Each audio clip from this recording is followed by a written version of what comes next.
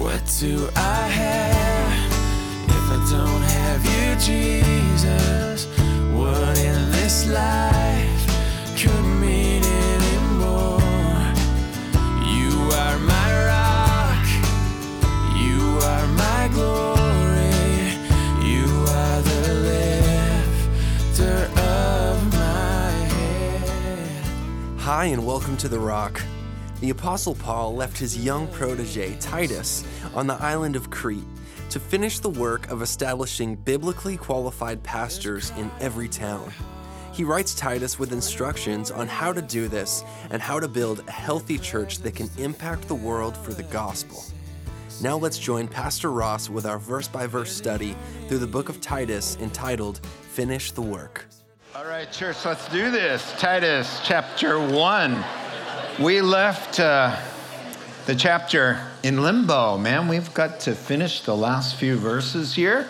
We made it to verse number 9. We're going to pick up at verse 10 and complete the chapter, Lord willing. Let's ask him for his blessing. Father God, we cannot do a thing without you, spiritually speaking. Nothing of eternal worth will happen unless your Spirit lead the way and help us. Lord, open the eyes of our hearts that we might see, understand, and implement these truths. Lord, not just know them in our heads, but live them in our lives. In Christ's name, amen. It seems a lot of people out there have misconceptions in the world about the nature of what it means to be a Christian. I don't know if you've noticed it, what the Bible teaches actually, and Jesus' character and nature as well. For example, sometimes Christianity is portrayed as passive and pacifistic as a religion, and judging from the artwork of Jesus, they see him as some feminized character, pale and wimpy, milquetoast, mamby-pamby, wishy-washy kind of character who came to kind of institute a religion just like that. But, you know, Gentle Jesus, Meek and Mild is a title of an old hymn. You know, it's true, but it's not the whole story, of course. We've got a masculine carpenter with calloused hands who carried a 75-pound crossbeam on his shoulders after a night deprived of sleep, of water, of food, and then flogged the Roman way that would have killed a lesser man.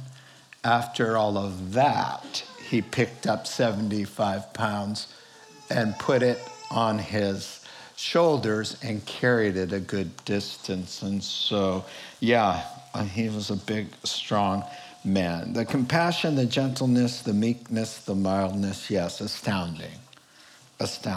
But Paul invites us in Romans chapter 11 to have a balanced approach to what Christianity is, who we are, who he is, in that he says, I'd like to remind you of the kindness and the severity of God. Note well that there's a dual nature. And so funny that I would pick this as an introduction, and then the first song that we would sing was The Lion and the Lamb. You know, the Holy Spirit is a multitasker.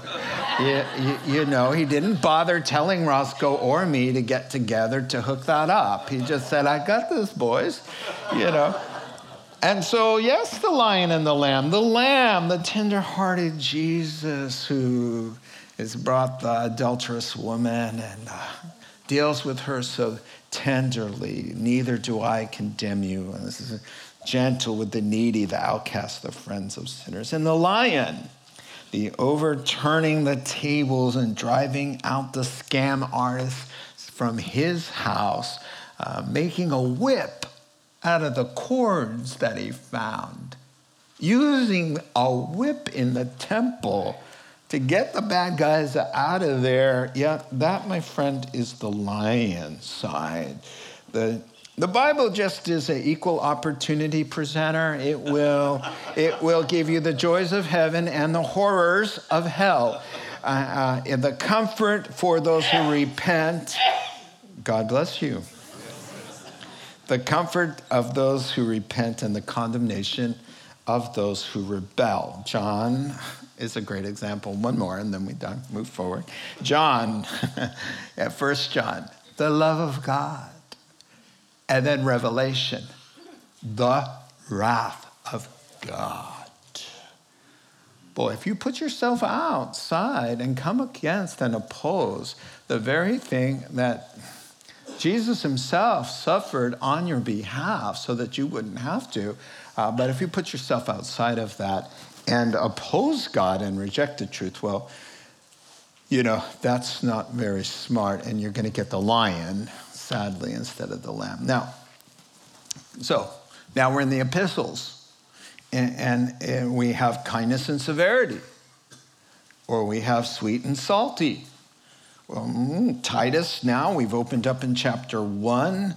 Paul's letter to his protege here is filled with sweetness in the beginning. First 9 verses, kind words, a wonderful greeting to his young protege that's facing a daunting task of having to really shut down the bad guys on Crete who are distorting the word of God and ruining the churches there and upsetting entire households of families, and raise up solid, mature, biblically qualified men in every city. He said, I want you to appoint pastors in every city there on Crete. And there was just some kind, sweet words to encourage him to do that. The qualifications of a godly man who loves the Lord Jesus Christ and has character that can sustain him in the calling to shepherd God's people. So we got sweet, we got the kind part. Now there's some salty.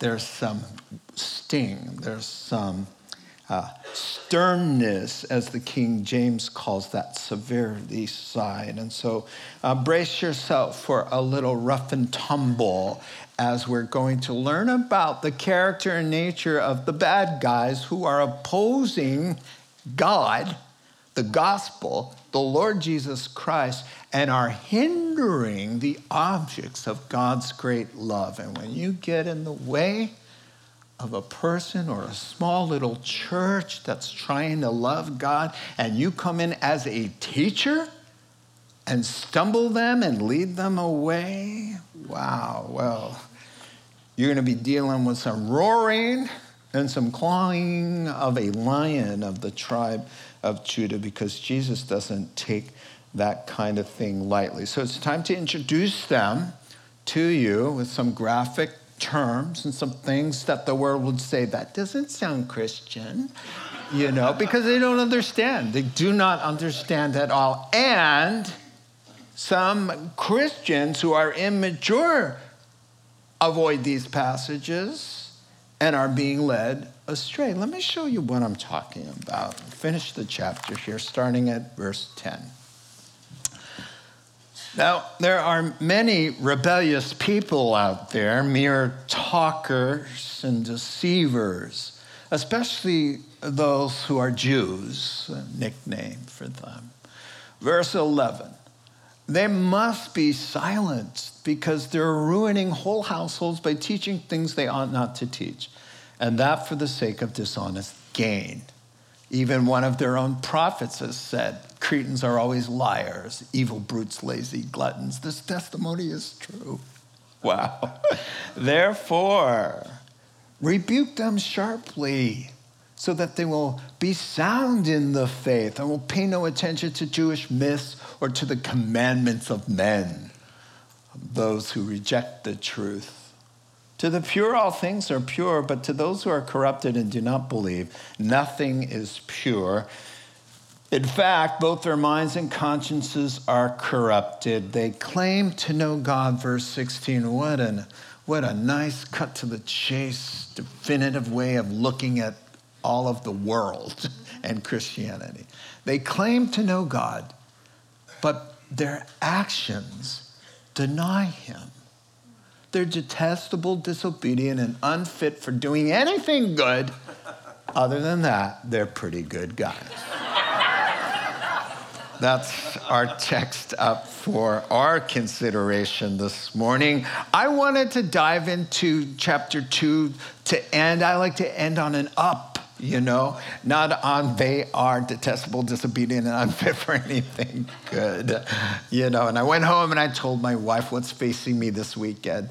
And, she's always a big encouragement. She says, whatever God puts on your heart is going to be the right way to go, And so try as I might to get through this, there's a lot to be said right there staring at you. And so we're going to wring this like a wet washcloth, all right? We're going to get every drop of relevant application and insight that we can out of it. Why? Because in every age, the people of God are under siege and vulnerable to every wind of doctrine, novel ideas, and all kinds of strange teachings that may not damn your soul if you know the Lord, but they will make you ineffective, unproductive, and kind of shelf you.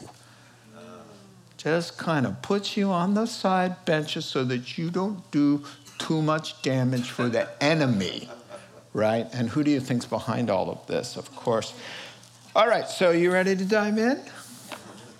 I'll try that again. Come on, I want to feel like this is a conversation. Okay, that's enough. You ready to go? Yeah. See? That's going to help a preacher out. All right, number 1. So we got some straight shooting here, strong, sobering language. Of course, the Holy Spirit through Paul rarely pulls any punches, especially with Paul. He's just the perfect pen for the Holy Spirit to write whatever he's feeling. His warnings now about the false teachers here on Crete. So we're going to finish the chapter as I promised, Lord willing. So Paul's thoughts unfold here really nicely, very logical. And he just explains the situation facing young Titus, whose job it is to go in, confront, clean house in all of these churches in every town in Crete to establish sound, biblically qualified pastors, as I've been saying. And so the thoughts unfold regarding these bad guys now, the theme of the paragraph, 3 easy things. He's really saying who they are, what they're doing, and what needs to be done. Who they are, what they're doing, and what needs to be done. So let's take a closer look, if you have the stomach for it, who they are, because they are rebels with a cause. And their cause, whether they know it or not, is to hinder the work of God, to oppose God Almighty. That may be why there's a little strong language here and in other places in the New Testament concerning these people who are on a fool's errand, because there's no plan, there's no wisdom, there's no insight that will ever succeed against the Lord. So why even bother? Amen? Just come along peacefully. Amen? How many of you just did not take that advice and had to come the hard way? Let me see my friends out there.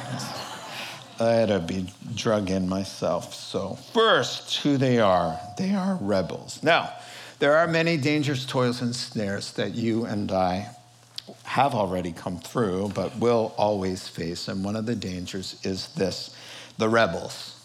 He calls them, first of all, the rebellious in your text. And there's many of them. There's not a few.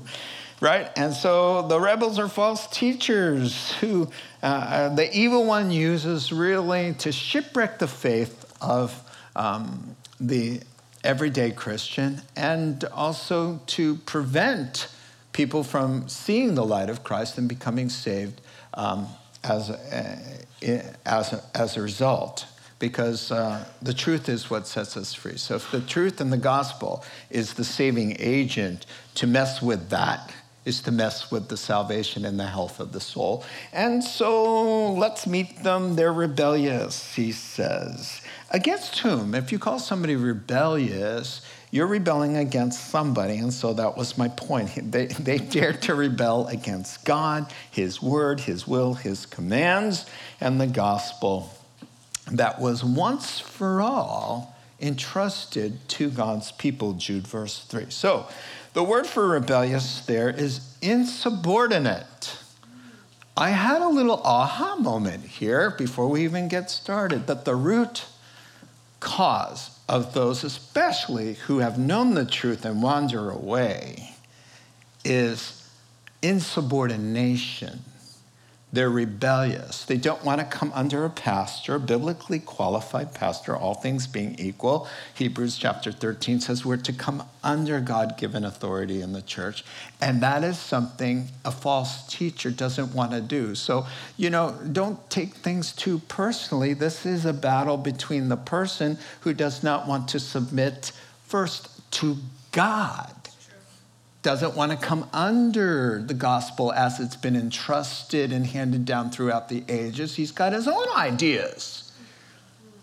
And like Korah of old in Numbers 16, who came to Moses one day and said, who died and made you the pastor? Yeah, sort of thing.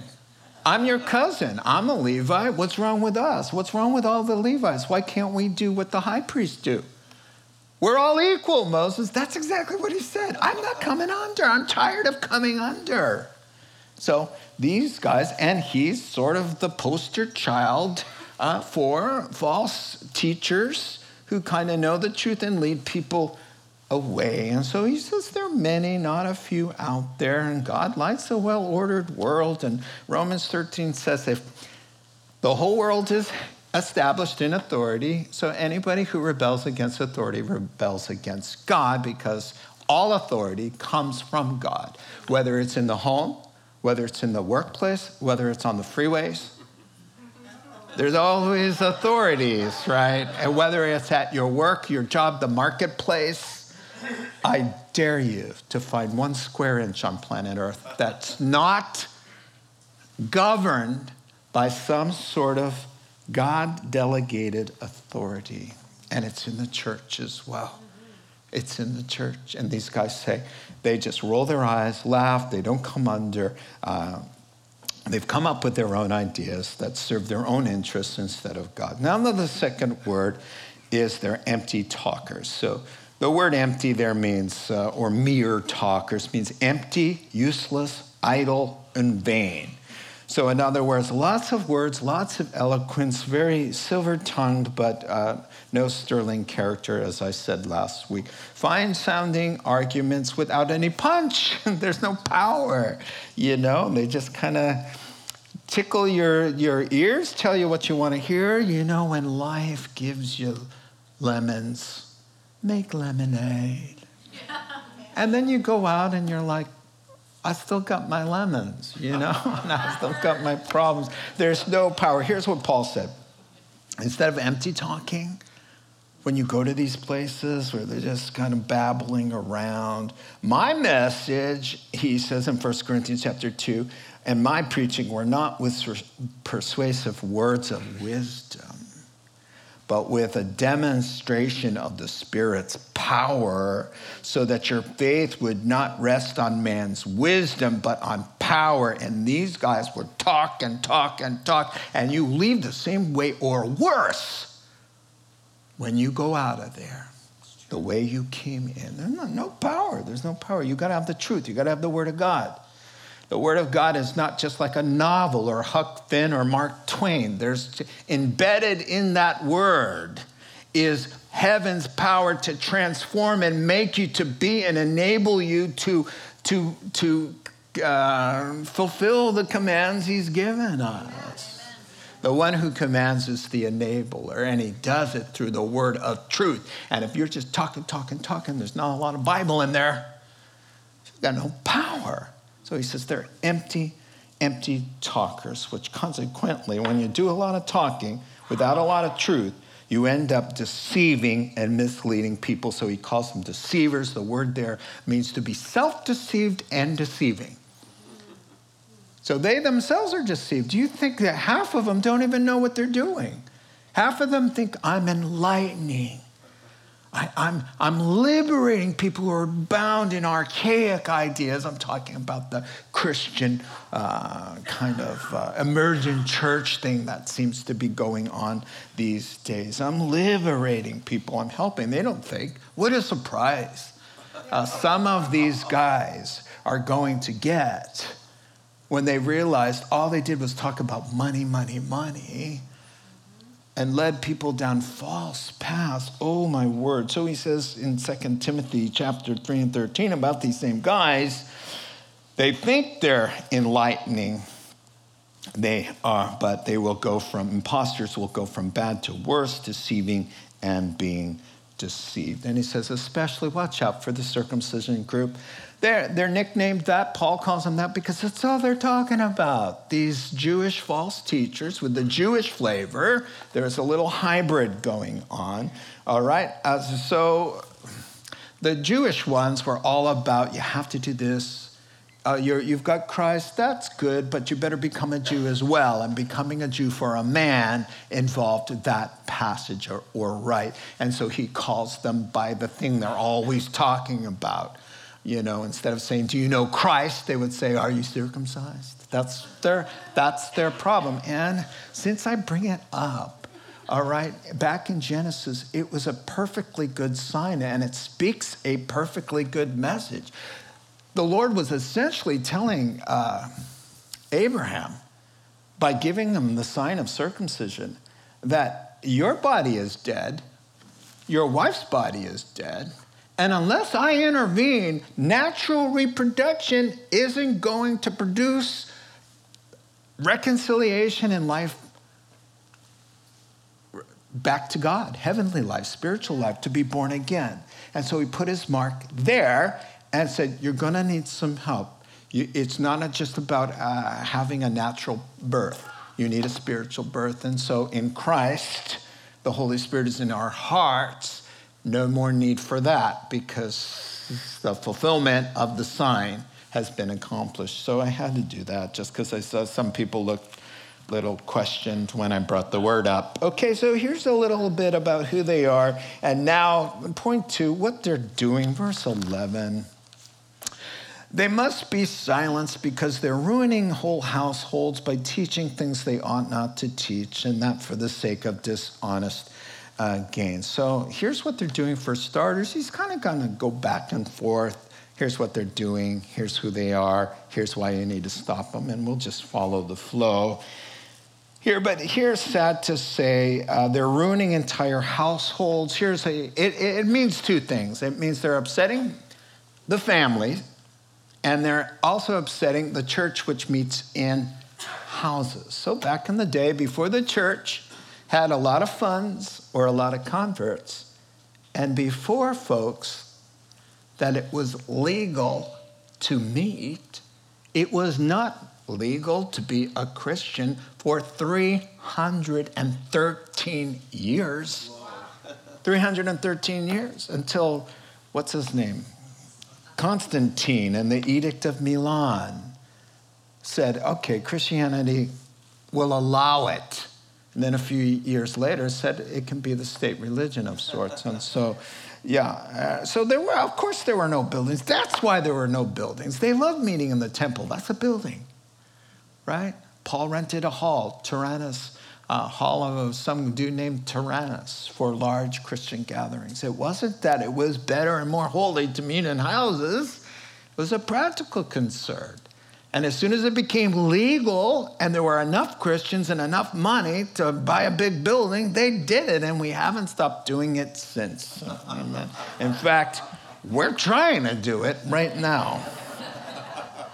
Now they're doing, so that's what he means by household. It's where they're meeting, and it has a double meaning. The families were being torn apart. That word, to be upset, or to be, what does it say there? In ruining means to overturn and to destroy. That's what they're doing to people with their stupid ideas. Sorry. What what we believe is an anchor to our souls. And when there's a shift in the grasp of the truth, there's a shift in the stability of our lives and in our families. And so these men would come in and they'd toss a verbal hand grenade into the family and the church. And that happens today with all kinds of strange ideas and arguments and a can of worms and heresies and controversial things that ought not to be taught. And so two family members would say, hey, I want to keep the Sabbath, because that's what they were saying, the Jewish ones. Why aren't you keeping the Sabbath? You got Jesus, I know all that, but he gave the Sabbath for a reason, folks. And they were trying to enslave them back to, and you're eating pork? Are you kidding me? As a Christian, this mishmash of ideas. And so two of them at a table, a family. Mom brings out the usual. And two of the kids stand up and go to their room. How could you serve that to us after what the teacher taught us? Their families, and some of you know this. My heart goes out to you. Their families were being torn apart, destroyed. People not invited to weddings and graduations and all of that. Families just ripped in half because some clown was opening his mouth and saying things he had no idea. The Bible says they don't have a clue what they're talking about, inspired of the evil one who came to kill, steal, and destroy. And he is planting seeds of division to tear them all apart, to hinder the work of God in the congregation, there in the home, and to destroy the family within. So that might be why he says they need to be silenced, and the word there means to either stop up a pipe, I love that one, or to muzzle a dog. Wow. Good luck with that, Titus. Well, may the good Lord be with you, Sonny. And he was and is when all of us have to face that kind of thing. Here's what they were. They were not supposed to be teaching, or teaching things they ought not to be teaching. I can tell you a little bit about the hybrid of their theological errors. It was called Gnosticism, and Gnosticism gets its name from knowledge, a secret knowledge. And so here's what they were saying. It was a form of Christianity that kind of morphed it up a bit to an elite, esoteric crowd. Esoteric for the elite, for the enlightened. So they were leaving the archaic, old school ways of thinking of Christianity even 2,000 years ago, saying that something was archaic and it has only been around for 30 years. But they were saying, let's just kind of bring it up a notch and start to spiritualize everything. What did God really mean when he said hell? What did it really mean when it says the fire doesn't go out, the worm never dies, the blackest darkness reserved for them? My question to them is, what do you think it means? B, even if you want to try to spiritualize that, what does that stand for? Does that stand for something? Can you make that stand for something pleasant? Where Jesus says, be sure you don't go there because the flame never goes out. The worm never dies, and it's eternal. How could that be? But the teachers today say, okay, what a God of love. Are you kidding me? How can you come against Jesus Christ's own words? Because you're not coming under, don't like coming under anymore.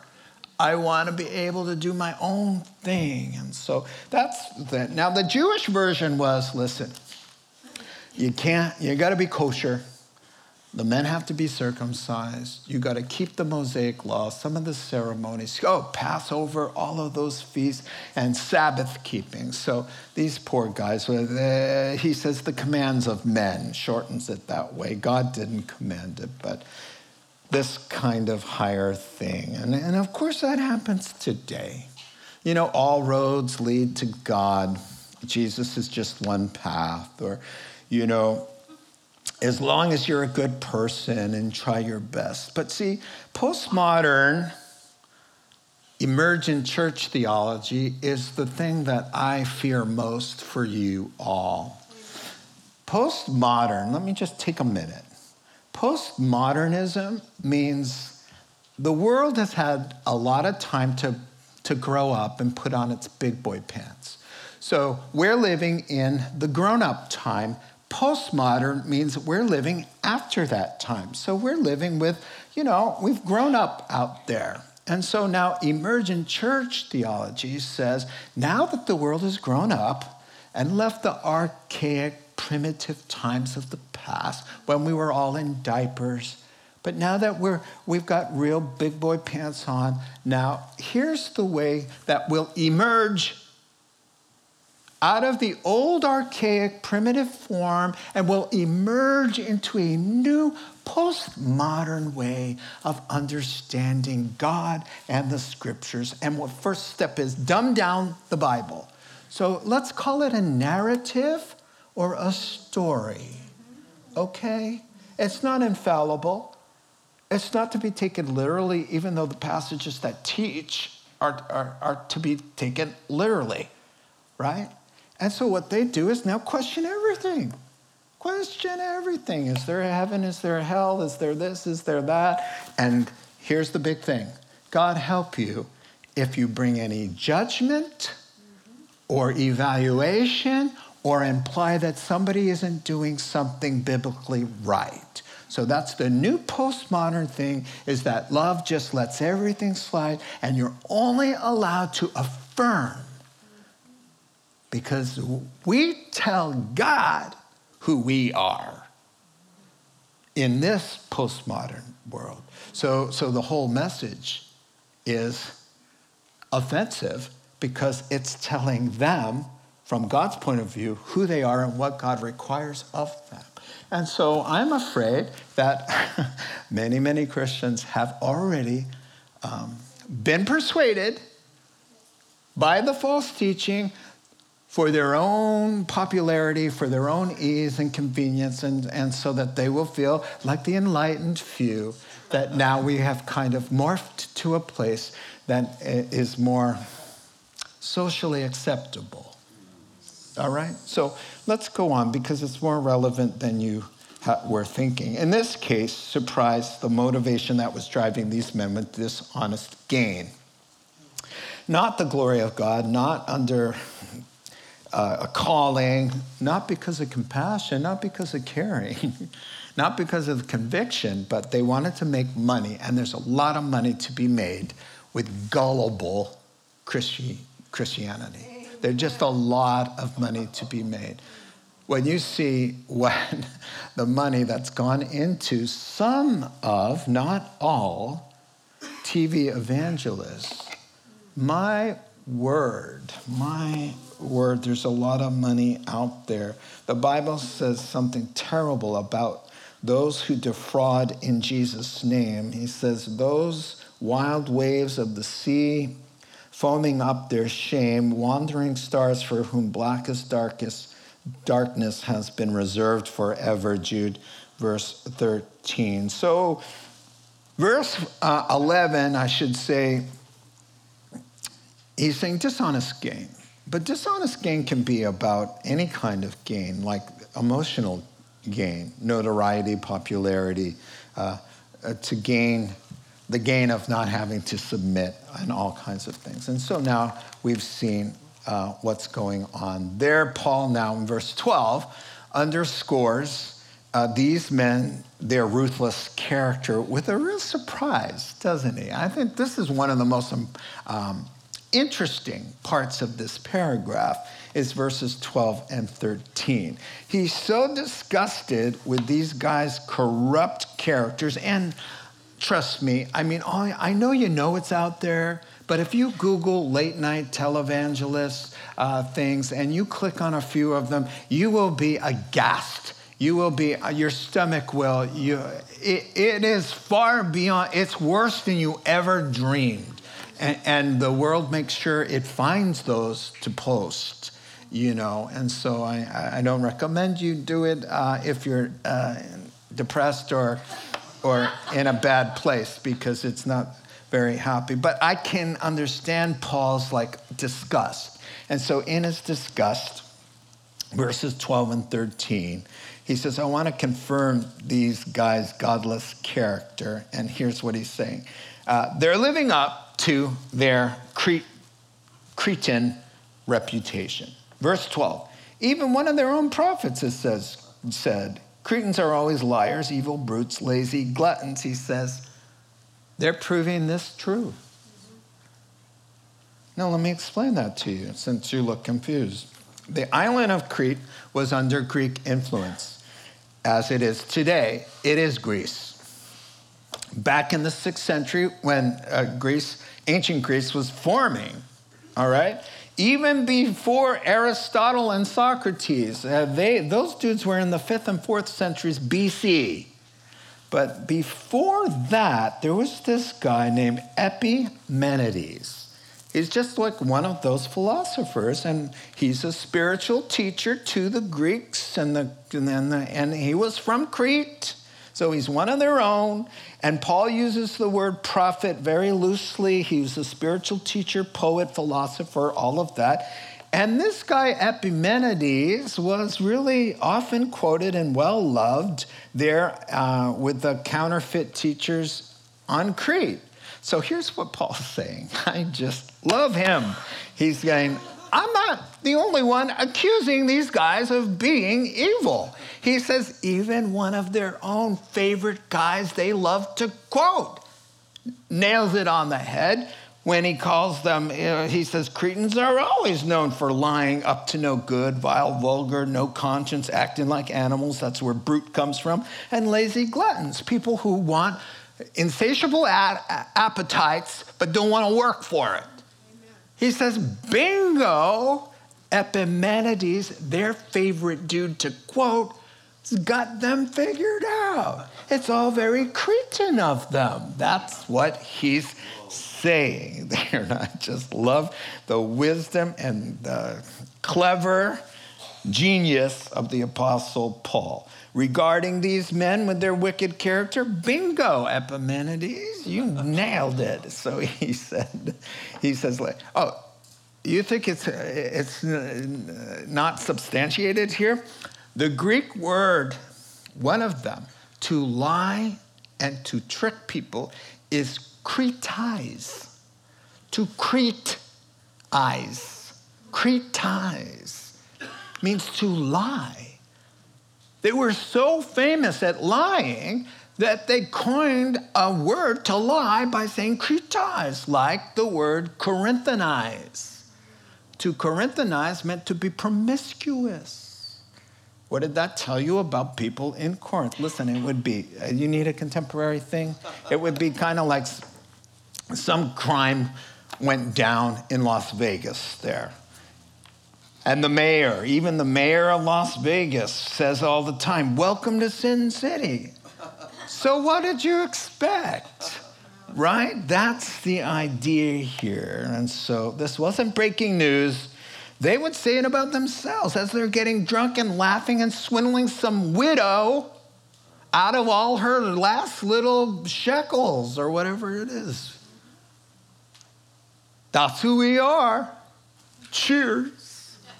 And they'd quote, that's who we are, and kind of like it. And so he says, this is the kind of guys you're up against, Titus. Therefore, something to do. So we've got a third point here. Something had to be done.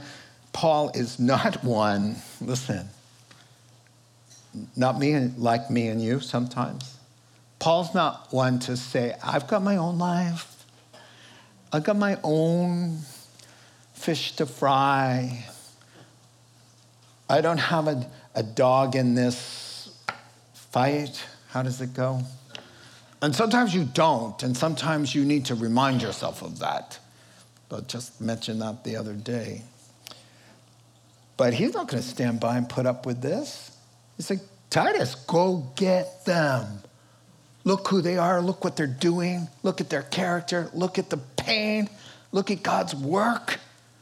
Let that get you all fired up, son, and get busy. Titus, you got to put a stop to it. So a shout out back to verse 11. They must be silenced. I already told you they must be, the word there, basically, Barclay said this.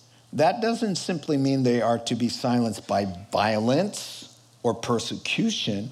It became the normal word to silence a person by reason. By reason. But he says, sharply rebuke them. This is important.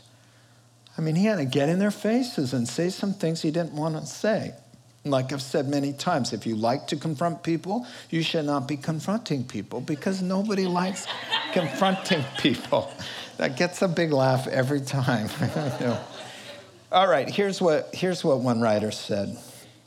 Oh, David Guzik was a friend of mine. He's a pastor. He's kind of out there speaking a lot. He's well known. Titus had to train the elders he chose to simply shut up these problem people. They should not be allowed to gain a hearing as far as it depended on him, because if allowed, they would subvert whole households. These are the kinds of people who were not allowed the platform, not given a mic, not allowed to speak their divisive opinions in any setting that might influence a vulnerable soul under Titus' care. Now, what's impossible about today is that there's the internet and the media, social media.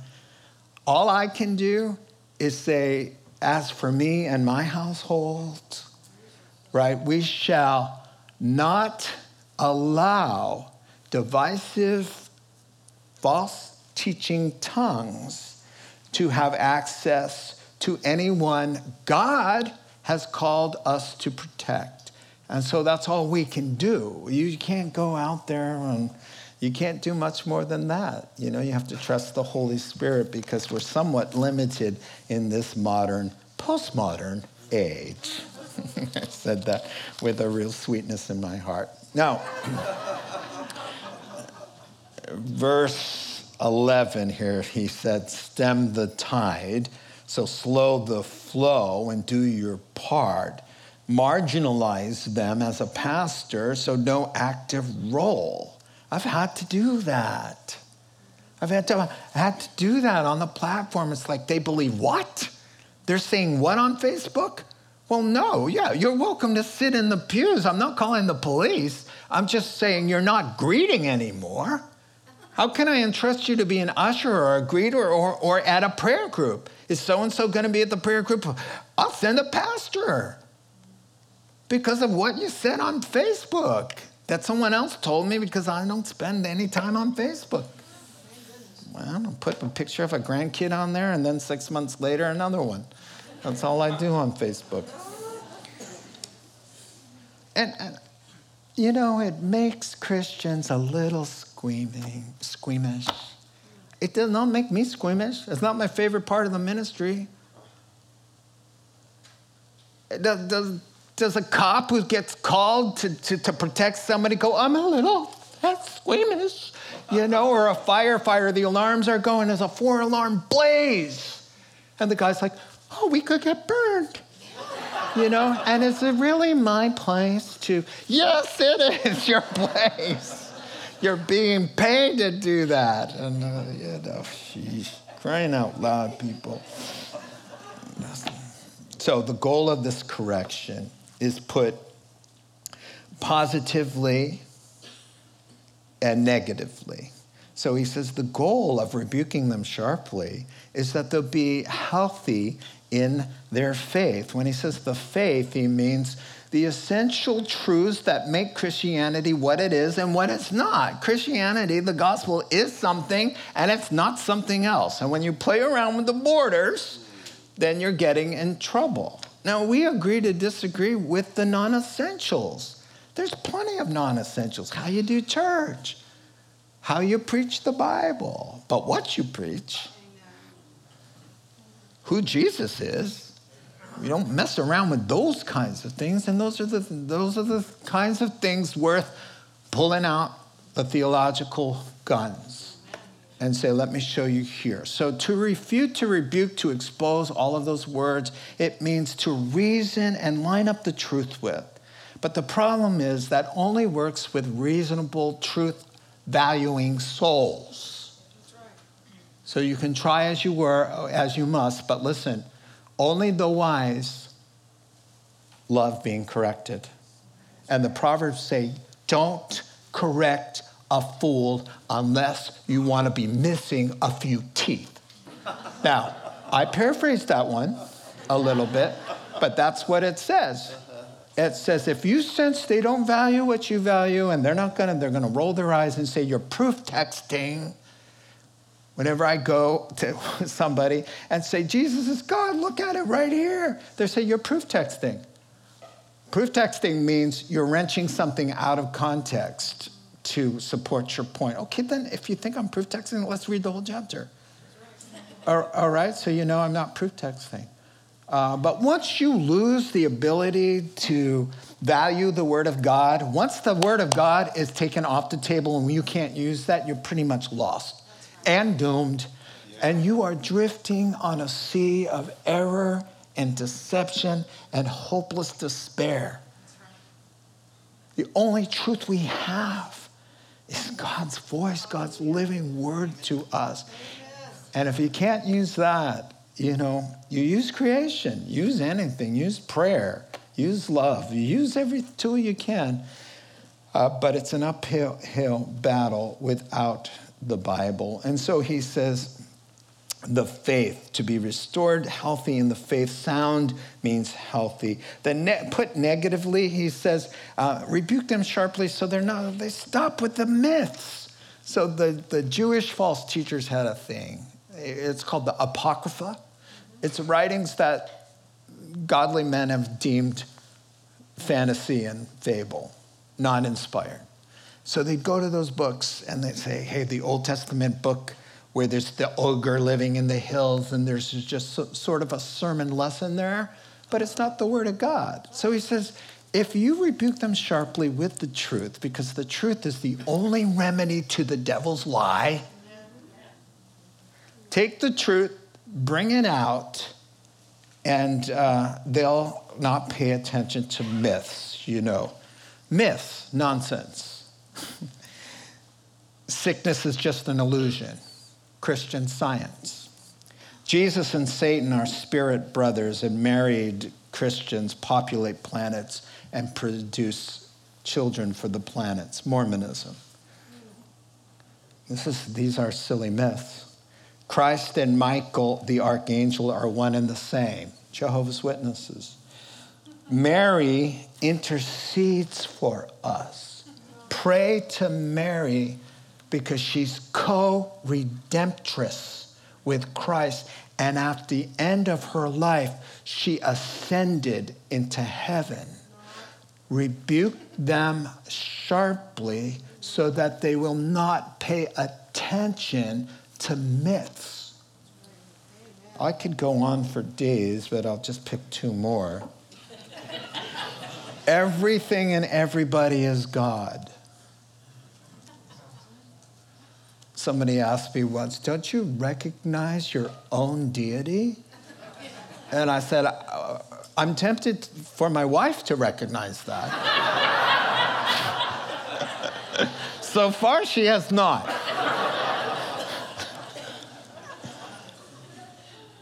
He said, look within. I said, I did, and that's why I'm a Christian. That is the very reason I became a Christian. As I looked within, I went, I need a Savior. But he said calmly, you are the Savior. Myth. Rebuke them sharply, right? But, he said, Paul to Timothy, warn a divisive person once and then twice, and then here, get rid of your squeamishness. Then have nothing to do with them. Amen. How Christian is that? Very. Very, because I'll show you the chapter and verse. Because when it's not going to work, it's not going to work, and you're going to get overheated and be a bad witness and say things you shouldn't say if you're anything like me. You got to know when, okay, moving on. Okay, so, right, so stop paying attention to myths. That's, you get it. And then the other thing is that you won't pay attention to commands. They're commands of men. So they'll say, thou shalt, you must keep the Sabbath, and you can't eat pork. And, if I contemporized it, it would be, you can't go wine tasting, you can't see a movie, you can't listen to secular music, these kinds of things where there's no thou shalt not. We call those gray areas, right? And so here's what he's saying about gray areas and the commandments of men. He says, to the pure, all things are pure. Now, let me assure you that the all things he means does not mean blatant thou shalt nots that we know on every other page is forbidden zone.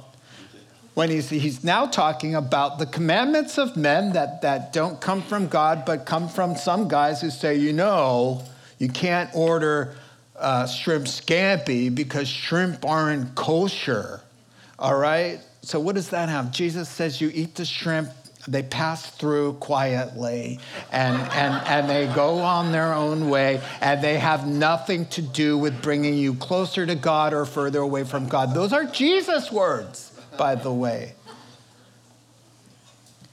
In that regard of commands,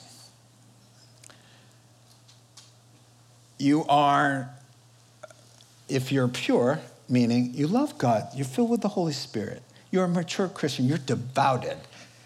In those areas of going to Las Vegas or going wine tasting or seeing a movie or listening to secular music, you'll maintain moral purity in all of that because you love God. And wherever you are, whether it's in a gray area or not, you're just going to not sin because that's not who you are.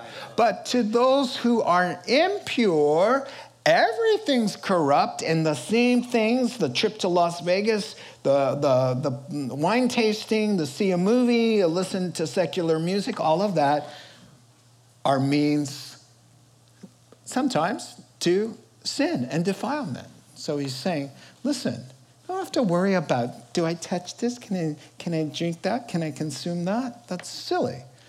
Because you love God, you're going to do the right thing. Amen? Amen. I've got to finish up here. And he says, last verse here, just a nice summary statement really of who they are, what they're doing, and why you really need to deal with it and be on your guard. They claim to know God, but by their actions they deny him. They're detestable, disobedient, and unfit for anything good. Well, it's sad, but here's the takeaway. If you claim to know God, you have to have evidence of moral transformation, or you are denying the claim. So in other words, the Bible teaches that if you say you're a Christian, you have to walk the way Jesus walked and live the way Jesus lived. There has to be, if you say, hey, if Home Depot sells you a lemon tree, you got 3 to 5 years to see something yellow happen. Right? Because when something yellow happens on the tree, you're like, cha-ching, they really did sell me a lemon tree. And that's what he's saying. They say they're a lemon tree, but it's been 15 years, and all that seems to grow on that tree is poisonous fruit. They keep saying lemons, Meyer lemons, right? No. That's what he's saying here. And so they're unfit for any good thing because they're disobedient and detestable. So how can they do anything good? So let me tell you a story about somebody who wasn't that discerning and got into trouble. Now, Little Red Riding Hood. Once upon a time, people, there was a little girl named Little Red Riding Hood, and all she wanted to do was go visit sweet, loving grandma. But there was this wolf that wanted to eat her along the way, but couldn't even get at her on the trail. So he decided, I know where she's going. I'll beat her there, and we'll take care of business in the house. So he gets to Grandma's house. One version says he swallows her whole. That's not the version I told. I told my kids the German account. The German account says he locks her in a closet. It's a lot less distressful. I'm having a nightmare tonight because of, the stories I tell them, right? So the wolf locks Grandma in the closet and gets into bed and puts little Grandma's bonnet on, and in walks little undiscerning, gullible, golly gee whiz, Grandma, I don't remember your eyes being so big. And then the wolf says, well, that's only because it's just all the more better to see you, my dear.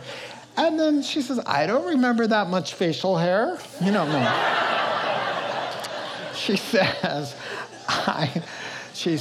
oh, what does she say? There's a good one here. Oh, that voice, Grandma, it's a little husky. Yeah, I get it, husky.